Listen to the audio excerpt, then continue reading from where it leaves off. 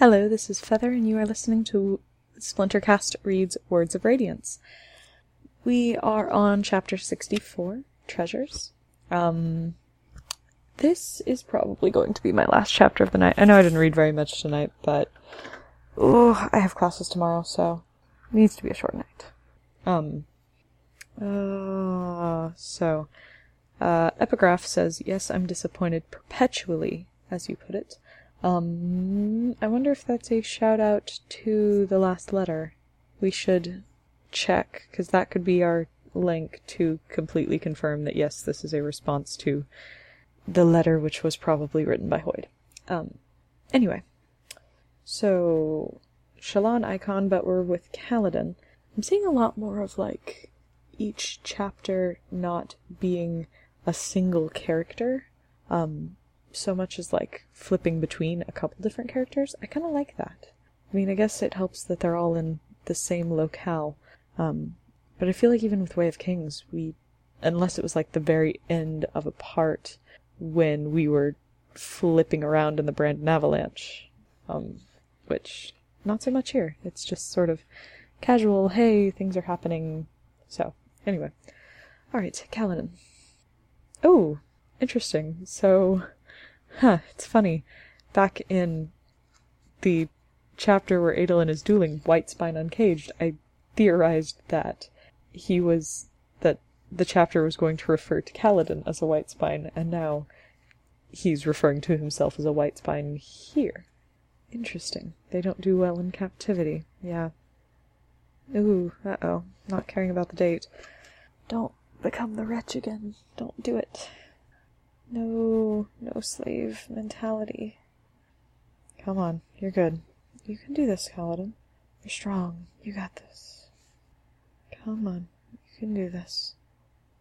I'm interested in, how prayer exactly works in Vorinism, because they talk about, maybe the Almighty can still hear prayers when they're not burned, and here Kaladin's talking about how he's praying without even, saying words, he's just thinking.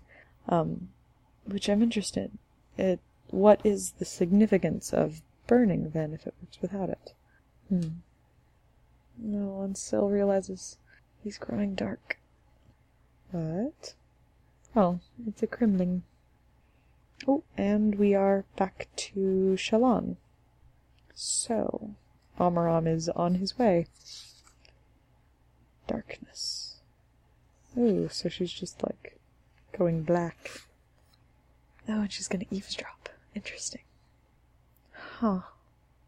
A dark-eyed man in Kholin livery. What?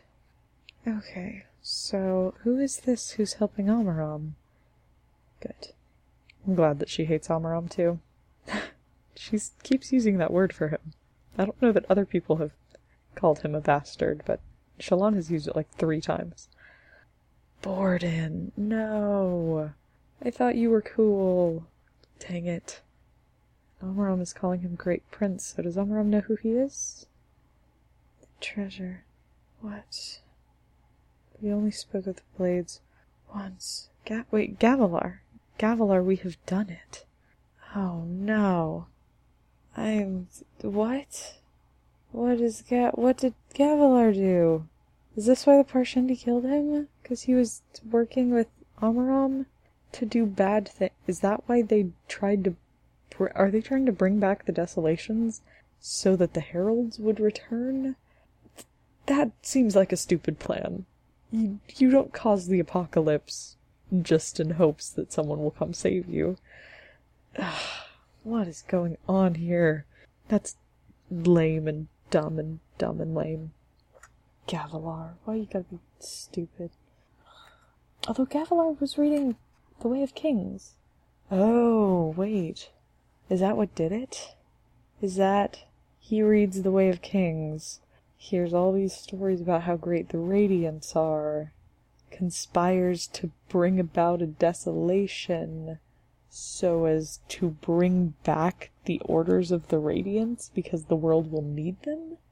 Oh, that's a really convoluted plan, but I could maybe understand it. God, that seems super dumb, though. Such a bad idea. Such a bad idea. And of course Amaram was in on it.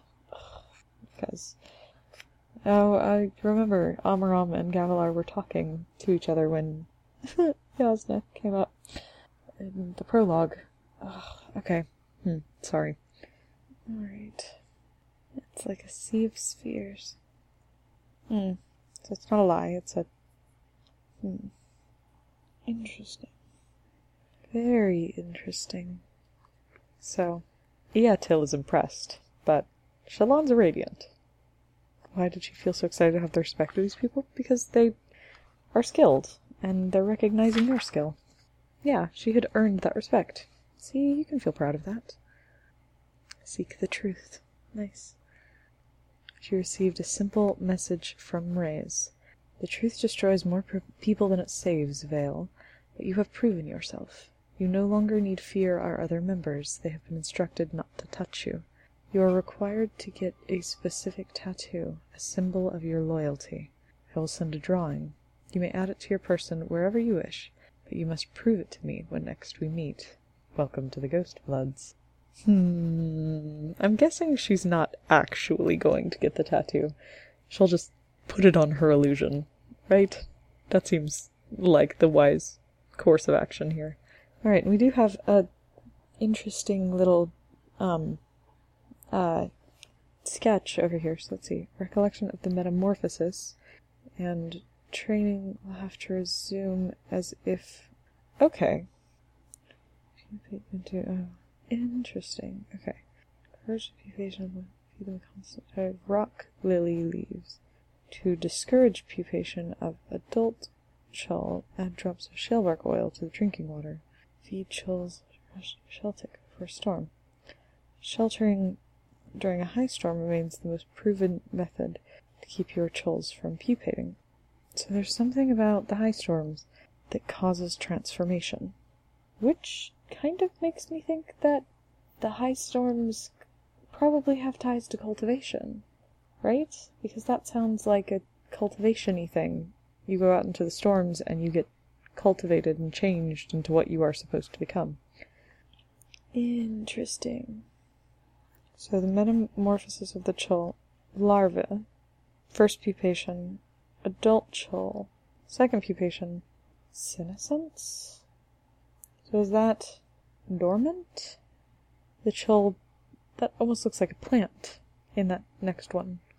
Can that chull move? Doesn't look like it. I mean, it's very big, standing next to that lady, but we'll see. The little chulls are kind of cute, with their feathery lobster tail. Yeah, anyway. And I think it's really interesting what's going on up at the top. Looks like the chulls do not, I'm guessing what it means is that chulls do not remember training that they had while they were, before they pupate. But, which is strange because that's different from, say, like butterflies, if text posts on Tumblr are to be believed, which sometimes they are not, I will say. But there was something that was going around that, like, the caterpillar completely dissolves into, like, mush when it's in the chrysalis to become a butterfly. Like, there's nothing that remains solid inside. But if you train a caterpillar to have an aversion to a type of scent, the butterfly it turns into will also have an aversion to that scent. So they do remember training. So it's interesting that the chulls do not. I don't know. I don't know how much research Brandon has done on the biology of his fictional creatures, but I'm assuming he's done some, because they're cool and make sense. Anyway, that is the end of the chapter, and it is very late tonight, and I'm going to be up late tomorrow night, so unfortunately, despite the fact that I have not read much, I am going to call it a night. So, I will see you all hopefully tomorrow. I do have Scroungers tomorrow. Oops, I know, I'm talking about Scroungers again. But I will see if I can get some recording done tomorrow, because time is running out before the release, and I kind of want to get this done before the release so that I, like, know everything and can talk with other people who know everything, right? And I want to be done with it. I want to know what happens. So, Until then, I will call it a night. So, this is Feather, signing off.